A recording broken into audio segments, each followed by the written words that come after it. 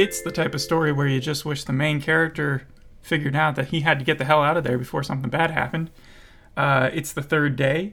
I watched episode 2, called Saturday the Sun. Now, something interesting about the episode numbers. The first one is called Friday the Father. The second one's called Saturday the Sun. The third one's called Sunday the Ghost. I saw it on IMDb. And it goes on from there. But since the name of the show is The Third Day, you'd think that it would have stopped at Sunday. Well, I know that this show likes to deal with time. Like, for example, the first 3 episodes are centered on Jude Law's character, which is the summer. And then there's going to be a special that's going to be in the autumn. And then 4 through 6 is going to have Naomi Harris, known from Skyfall and Moonlight and a ton of different stuff, as Helen, and that's going to be in the winter. So Jude Law is not going to be the main character of the entire series? No, his storyline is going to wrap up in episode 3. Oh, wow. I didn't even have any idea about that. Yeah, it was planned to be 6 episodes in a limited HBO series. Is that supposed to be like a surprise to people watching, or are we supposed to know that going No, in fact, the trailer even gives away, it literally shows Jude Law for the first minute, and then it says summer, and then it shows Naomi Harris' story for the second minute, and it says winter. Okay, well, let me just tell you a little bit about what I figured out from Sam's character, because that's who he plays. Mm-hmm. He's trapped on an island with a bunch of religious zealots. This dude named Charrington is the founder of the island. He brought together a bunch of misfits, addicts, criminals, a diverse set of characters, because if you look at the cast, it looks like they're from all over the map. Right. And they're coming there to live in harmony, but then apparently they participated in all these really bad rituals where they almost committed some sort of genocide.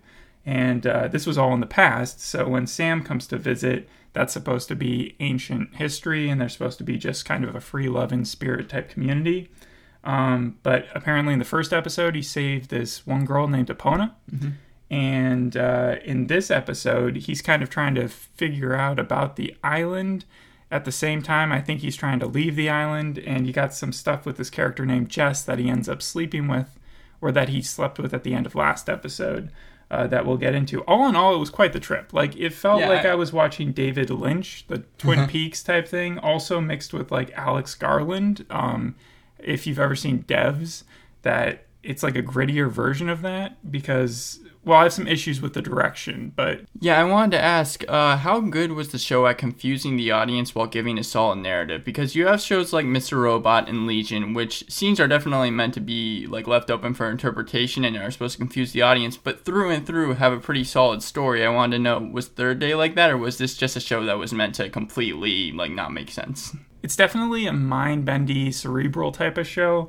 It gets a little exhausting because what they do is that whenever Sam's character is confused or frightened or lost or whatever, because he's in the woods a lot, they'd fade in and out of focus while centered a couple inches away from his face. Too many extreme close-ups. Yeah, in fact, it's funny you say that because AV Club said the same thing. It says it thrives on its out-of-focus shots of Jude Law's face. It's irritating after a while because the camera is really good, and they do this weird gradient, which is great for single shots or pictures. Right. But when you're watching it for 60 minutes straight, it gets kind of tiring, and then that plus just the constant in and out of focusness, it gets that's annoying. And I assume it's also intrusive, but what do you mean by intrusive?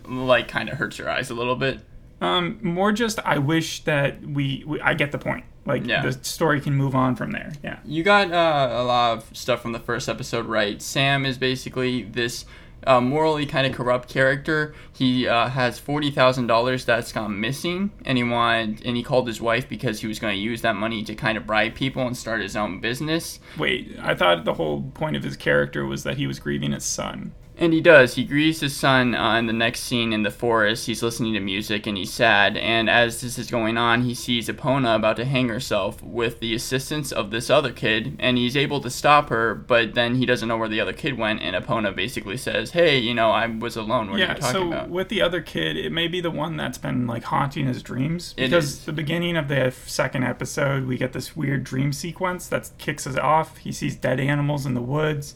He sees this cornfield, or he's chasing the kid through the cornfield maze, and he's being mystified by this burning trailer, and then his face even starts burning at one point. He keeps on going back to this nightmare throughout the episode, but when he wakes up, he's in basically a hotel bed and breakfast that's owned by these two really overly cheery people. I think it's called the Oyster. And he wakes up with Jess, who's also married.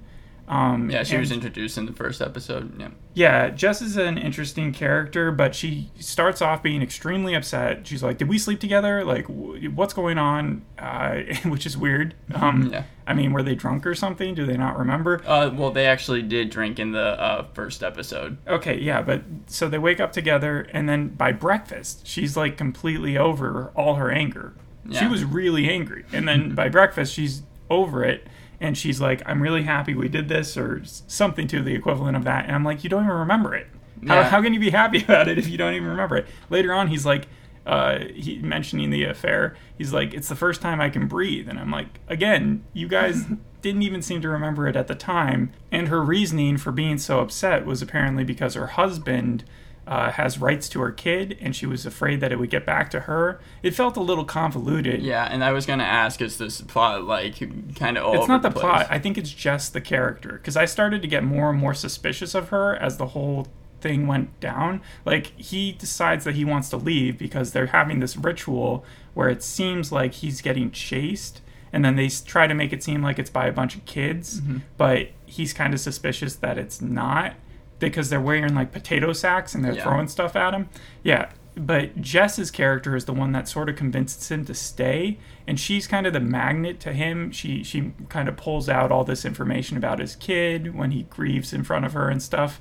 And it feels like she might be a mole. Right. And like, I think that she's working... Well, this is obviously just a suspicion, but it feels like she may end up actually working for that town, and she's trying to get him to just, like, be one of the newcomers. Right, and it very well could be. This show definitely thrives on kind of its mystery and dramatics.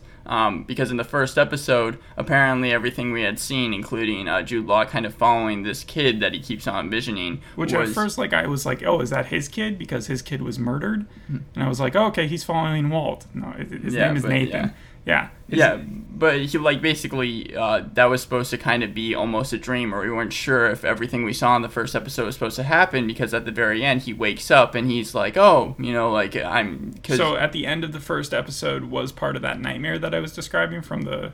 second episode? Yeah, like the kid was this villainous, like, person that he saw in his nightmare, and he comes out with scissors, and then Jude Law wakes up and then checks the back of his car and sees the $40,000. What's up with the fire in the trailer? Do we know anything about that?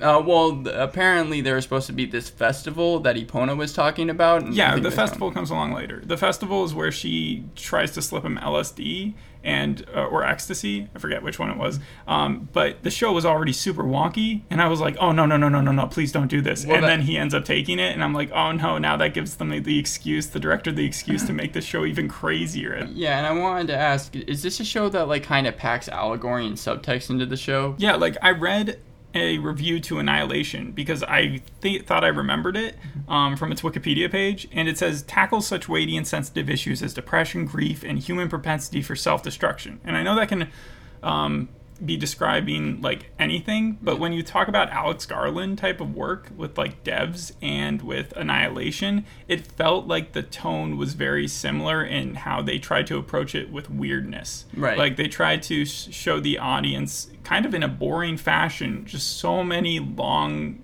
overemphasized shots of people just walking through forests, and that was without Annihilation, also with this show. Yeah, and Devs did it too. So yeah, and this has also been a show that's been compared to Midsommar, the Ari Aster film. That would make sense. I haven't seen that one, but I know exactly what you're talking about. The Wicker Man, I think both, because one was based off the other. Was this show trying to be epic? Because it did feel like... Not epic. It definitely was like going for the downplaying itself, like Leftovers almost. Okay. And there's this line where Jude Law's on the beach and he's talking to Jess about his kid's death and how he's trying to let go of it. Every single year, like you were talking about. And he says, it's not like in films. And movies and TV shows, this is my personal opinion, should really not want to do that. Like, they should not talk about themselves in the third, like, that they're not what they are. Because, like, you're acting. And it's not going to make you seem like you're not. It's going to make me laugh at you. I remember a specific scene in Kick-Ass 2 that takes place at the end where he's like, this isn't a movie, man. And it's like, I get it, you're trying to be on the nose, but it's kind of annoying. Kick-Ass is a comedy. But, like, imagine if in Manchester by the Sea, when he's, like, admitting to causing the fire, like he does in the police precinct or whatever. Room, yeah. And if he was like, it didn't burn down like in the movies. Like, it would take away all the seriousness from the scene. Well, I think the reason why there's so many like monologues in the show is because this is made by theatrical innovators Punch Drunk. That's a 20-year-old British theater company founded by Felix Barrett, who has created the show. And he wanted to translate the theater into television. And this is the first show that Punch Drunk has kind of worked on. So that's the reason why they, I think, are making it so verbose, I guess. Well, theater doesn't have you staring at someone's face for as long as that is, and they don't pan into blurriness of the face like so often. I'm just trying to think of how like the scenes really describe a theatrical. Like I could not see this be put to a stage. Yeah, I mean, and that's what they were trying to do. So I guess the one thing that they did that was probably more theater centric is that like the scenes would be herky jerky. Like, 1 second he would be talking about going to visit this archaeologist who ends up being a coroner who he says was actually investigating his son's death. That's not a coroner's job, first of all. No. But secondly, the way that they shot it was he talked about it. Suddenly he was in the middle of this forest in this hut, and the guy is on the ground. And 2 seconds in, like, these other people come bursting in, the people who start, like, chasing him, the ones in the potato sack masks. Yeah. Yeah. And so from then he goes back to the hotel and he's all freaked out. And there's this scene that reminds me of like Borat, where he's yelling through the door at the people who own the mom and pop breakfast, the overly cheery people. And they're telling him like, Epona's fine. There's nothing wrong. No one's trying to kill you. And he's like yelling at them through the door with a crowbar or something. And Jess is there with him. And he's looking at the door like, Sacha Baron Cohen looks at the door when the Jews are on the other side. Yeah. He's like, oh no. So it does make him seem crazy. And he does say later on that he suffers from some sort of psychotic break thing. So because of his son, right? Yeah, and just because he's paranoid about how his son was actually murdered. But it does give you the liberty as a filmmaker to then say, okay, we're already in a crazy environment. He's already on drugs. Add into the fact that he might be schizophrenic on top of that, and suddenly you're just like, well, I can do whatever I want. I can make a cartoon scene if I wanted to.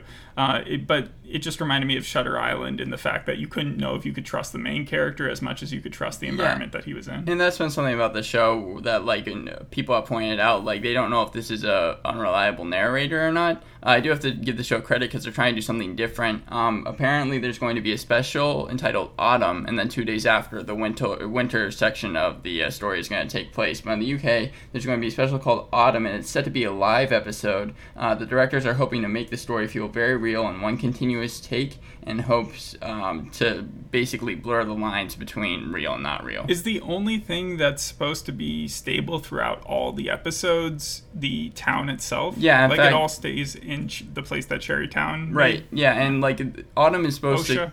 OSHA. They wanted to make it like a character, a mysterious character who doesn't speak. That's what the writers said for OSHA. But OSHA is the town. Yeah, but they want to make it like a mysterious character. Oh, give it personality. Right, exactly. Yeah, gotcha. And Autumn is going to kind of talk about the festival and show people in the festival. And there were supposed to be a lot of people pre-COVID, but now the episode is just going to kind of be a physical visit of the island. Okay. Well, the main question that we were left off in this episode was what happens to Sam, because what happens at the end of the episode is he agrees to come back because he wants to hang out with Jess some more. They go on drugs. Suddenly, the hotel managers come up to him and say, no, you are in danger because Epona came up and kissed you just like 20 minutes ago. They're coming after you. And so then the hotel wife lady, you said she was played by someone famous. I forgot who it was. Emily Watson or something? Yeah, Emily Watson. Okay, yeah. So she's dragging him through this thing, and she's like, we can't get separated or else you're like screwed. And then she takes him to the middle of the forest and is like, okay, I'll be back in like 5 minutes. I have to make sure that we're not followed. And I was like, you literally just said that they can't be separated. And he's like, don't go. And then suddenly the evil people show up and knock him out. And we're left wondering whether or not he's going to escape. Well, So there is a mystery, there is a mystery going on. So it seems odd to me that they're going to resolve it by the next episode. Like, and these are like an hour-long episode each, right? Yeah, but like, what's going on? Like, if it's only a three-parter and then we're going to have another three-parter, like, is there going to be an overall mystery about the town, or is it going to be like? I think so, Is because he going to find out what happened to his son? well, I'm not sure, but I believe that Naomi Harris' storyline is going to kind of deal with they go to the OSHA, which is a real place for answers, but Oh no, really this is a real place. Yeah, it's a real place, and in fact, the creators wanted to shoot this originally in England, but they couldn't find a place that was claustrophobic enough. So then when Felix texted Dennis Kelly to come to OSHA because he was there on kind of a trip, they found that this was a really good place to shoot because it was uninhabited. Okay, so there isn't a community of like Christians who are just waiting there and doing weird stuff. This doesn't have like anyone there. In fact, they put into the story that OSHA was a drug and alcohol rehabilitation center, which is accurate to what it actually was. Okay, because he also said, Sam's character, that his dad had his grandpa had been based there in a military base, like for the war. So I was wondering if that part was true. Maybe, I'm not entirely sure, but I know that this show likes to kind of use Triskele symbols to kind of signify its past, present, and future. What are Triskele symbols? Those are symbols that kind of come in threes, and they are used mostly in religion. So this, I feel like, is a show that kind of has hidden Easter eggs throughout. That reminds me, you were talking about the festival earlier, and it kind of gave me an Outsiders vibe, if you ever saw that TV show, because the party that they threw was kind of crazy. Like, there was giant puppets being like masqueraded around. There was like a piccolo in the background, and you saw fireworks. But like, people were all doing these crazy. It was like a satanic Mardi Gras. Was it like big budget? No, it was like there was a bunch of just rowdy hillbillies all kind of like running around together and doing some crazy stuff, making out in the background. Yeah. And that's when they decided to go on drugs. And I'm like, why? Then also with Jess's character, I didn't point this out. Another reason why I was suspicious of her is that after she has sex with him, throughout the episode, she keeps on referring to herself as a whore and a slut, which is very odd given just her person, like the personality of just a normal person would not be just continually demeaning themselves. Yeah. But this is a very Christian community, so it makes it seem like maybe she has a connection with faith that she would just call herself that all the time. That definitely could be a possibility. Because no one else is calling her that. She's just doing it herself as if it was like some sort of penance for, like, as if, like, I don't know, she thought that God was going to punish her somehow. Maybe. But Jude Law has been praised in his role, like, basically almost universally. And I wanted to ask, was Jude Law, like, need to be in this role? Like, did he bring something to it? Because I know with stuff like Chris Evans and Saving Jacob, like, you said that he was a likable hero, and, like, J.K. Simmons was almost made for counterpart. But, like, was Jude Law kind of within those bounds? No, there's, like, nothing really specific to this character that he's doing. Again, there's a lot of shots that are lingering on him, so maybe that kind of gives you a false sense of, like, oh, this is a real performance. I'm not trying to discredit him at all, but, again, that beach scene where he's going off about his son just didn't come across that genuine. And I mean, the weird nightmare sequence, so seeing him, like, do that and then freak out throughout the episode about the town, it's just a lot of emotions you're supposed to feel at once. And so, I mean, in a weird way, it was like Hot Fuzz. Remember that? Yeah, because you're supposed to believe the community is evil in a way. You did see a scene where you have a preacher kind of doing the slaying, whatever it's called, like where they put their hand on someone and then they go into convulsions because of the religious thing. Yeah, right. Yeah, he just walks into a tent and they're in the middle of that. So you are supposed to get the sense that this is a very eerie place and that these people aren't to be trusted. But that's what gave me like a glimmer of hope that maybe he would escape and then we would get some sort of explanation. Because that's one of the things I didn't like in Annihilation, at least, was it felt way too meta, way too out of bounds. Like, you never really got a concrete explanation. And when you have a smart show, one that is cerebral like this, you can have serious plot points that actually come to a conclusion. So if they leave you on something vague, then I'm probably going to be pretty disappointed. Yeah, and I know that like a lot of shows just kind of have a ton of confusion, and then when people question it, the people who made it are usually like, oh, it's all up for interpretation, and it almost feels like a little bit of a cop-out. But Jude Law has actually really been attached to this script because the two creators came to him 5 years ago without his character kind of fleshed out, without really any story, and they were like, we want to make a show that's really going to to analyze the characters, analyze this atmosphere, and Jude Law really loved that idea. So when they started to make the show, Jude Law became really attached to the project, and I think Naomi Harris probably was on board after that when she saw that Jude Law was in the show. So I think that's how they got the two characters on there. Atmospheric is a good way of putting it, because you do get just crazy outlays of forest. It looked like he was an ant or like that he'd been shrunk down, like in Honey, I Shrunk the Kids, because the leaves are so ginormous, and he just looks like he could hide in them, kind of like in Lost in Hawaii or somewhere like that. The other show that it reminded me of was The Path, that Hulu show, because that was all about a religious cult type thing, and it was almost like from the other perspective, where you got the cult leaders, like what was going on behind the scenes with them. Yeah, right. In this show, you got kind of the reverse, where you got just this individual who's kind of stuck in it and doesn't want to be.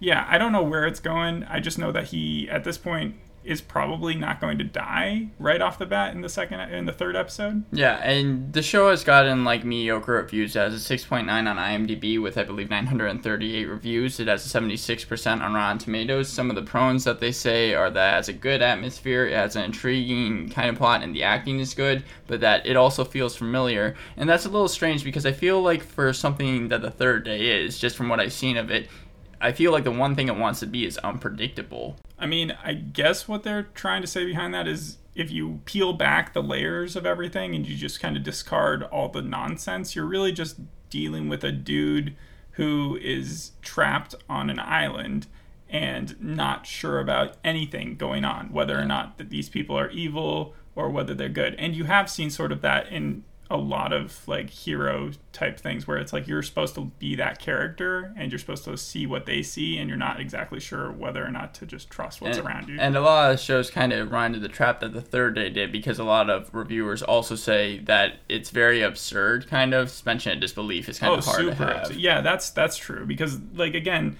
the name of they're really trying to draw on religion into this, even in the names of the episodes. Like I said, the Father, the Son, the Ghost. Right. Yeah. Like, and that goes with the 3 thing I was talking about earlier, the AAA system. Almost. Yeah, and it's not the first show to really kind of put religious fanatics onto the hot seat and say, well, if these people grew a community, what could they do? Like, what evil could they get away with if they suddenly get rid of Sam like they got rid of his son, if they are the ones responsible for that? And then if Naomi Harris comes along and she's investigating, what if she's like the wife character? That'd be funny. And then that's actually a thought I had, but yeah. You think? And then she disappears, and it just is like an on-running thing, or they become part of the community. I don't know. Well, I know that the show is supposed to kind of have like an ever-looming sense of doom to it. Like that's something that the show like the way that he was chased in the woods. He was saved by Epona's dad, who was holding a gun and spouting off about how his kid was dead, and Sam's character immediately thought that he was talking about Epona, so that was what freaked him out. But it was really some other kid that he'd had. So this community is just, again, you said the Nicolas Cage movie, right? The Wicker Man, yeah. Yeah, it's sort of like that, where you find out more and more and more, and you peel back those layers, and you really don't like what you see. And it reminds me of that real life community in Arizona, the one that like I'm not trying to go after Mormons here, but like there's that place that like people do not want to even drive through, because they're like one of the only places that practice polygamy, but they're very, very religious there too, and so you just want to be very careful when you're around there. And I know that the show kind of dives into these heavy topics, which is why I think Lucy Mangan of The Guardian gave the show 3 out of 5 and said it's not a show that you want to binge watch. You kind of need the week in between to kind of like analyze everything. So like Dark, because I when I watched Dark, I needed time to really process what I just watched. And even though there's not as much content spliced in here, you definitely, even in the first 10 minutes, if I'd paused it and then come back after like an hour, because in that first sequence of nightmares, it's just going after your brain with like, okay, now he's in a forest, now he's in the middle, like he was screaming in this patch of, and I didn't know they were dead animals at first I thought it was like his own guts that he was holding in his hands. And like that Hulu show Castle Rock, which I think is a Stephen King based show, they do similar sequences where the main character will get like drugged or something and then go into like this hallucinatory state, and you can tell that Jude Law spent a lot of time like doing these scenes by himself, or with that just one kid standing there in the background. So that must have been a lot of work to shoot. You said it had a 6.9 on IMDb? Yeah, but the first episode had a 7.5 and the next one had a 7.6 based off of like 300 reviews. Okay, is there any other like reviews that you were able to read? Yeah, IGN stated that the real pull of the show is waiting for the inevitable other shoe to drop. I might have said this already, but NPR said the show has confusion where it should have nuance. So, very, like, mixed reviews. Mm-hmm. I want some review to come out there and be like, I understood it 100%. It's so clear. Everyone is an idiot. This is how it goes. And then breaks it down. And we're just like, oh, I mean, yeah. There you go. 100% on that Rotten Tomatoes. Yeah, so if you like that type of deal where you go in there and you know that there's a good chance that the show is just going to confuse the hell out of you, but at the end of the day, you are entertained because of how vast it is and how, like, odd it is, then give this a try. There is an audience for that type of thing. I mean, like because it presents you almost the option of like, are you smart enough to figure this out? Are you smart enough to realize what no one else has before you? And so that's intriguing in its own way. However, if you've watched one episode of it, it's pretty clear that you'll find out whether or not you're that type of person. So yeah, give it a shot if you haven't seen it already. And that's been our review. Thanks for listening, and we'll see you on the next episode. Bye. Bye.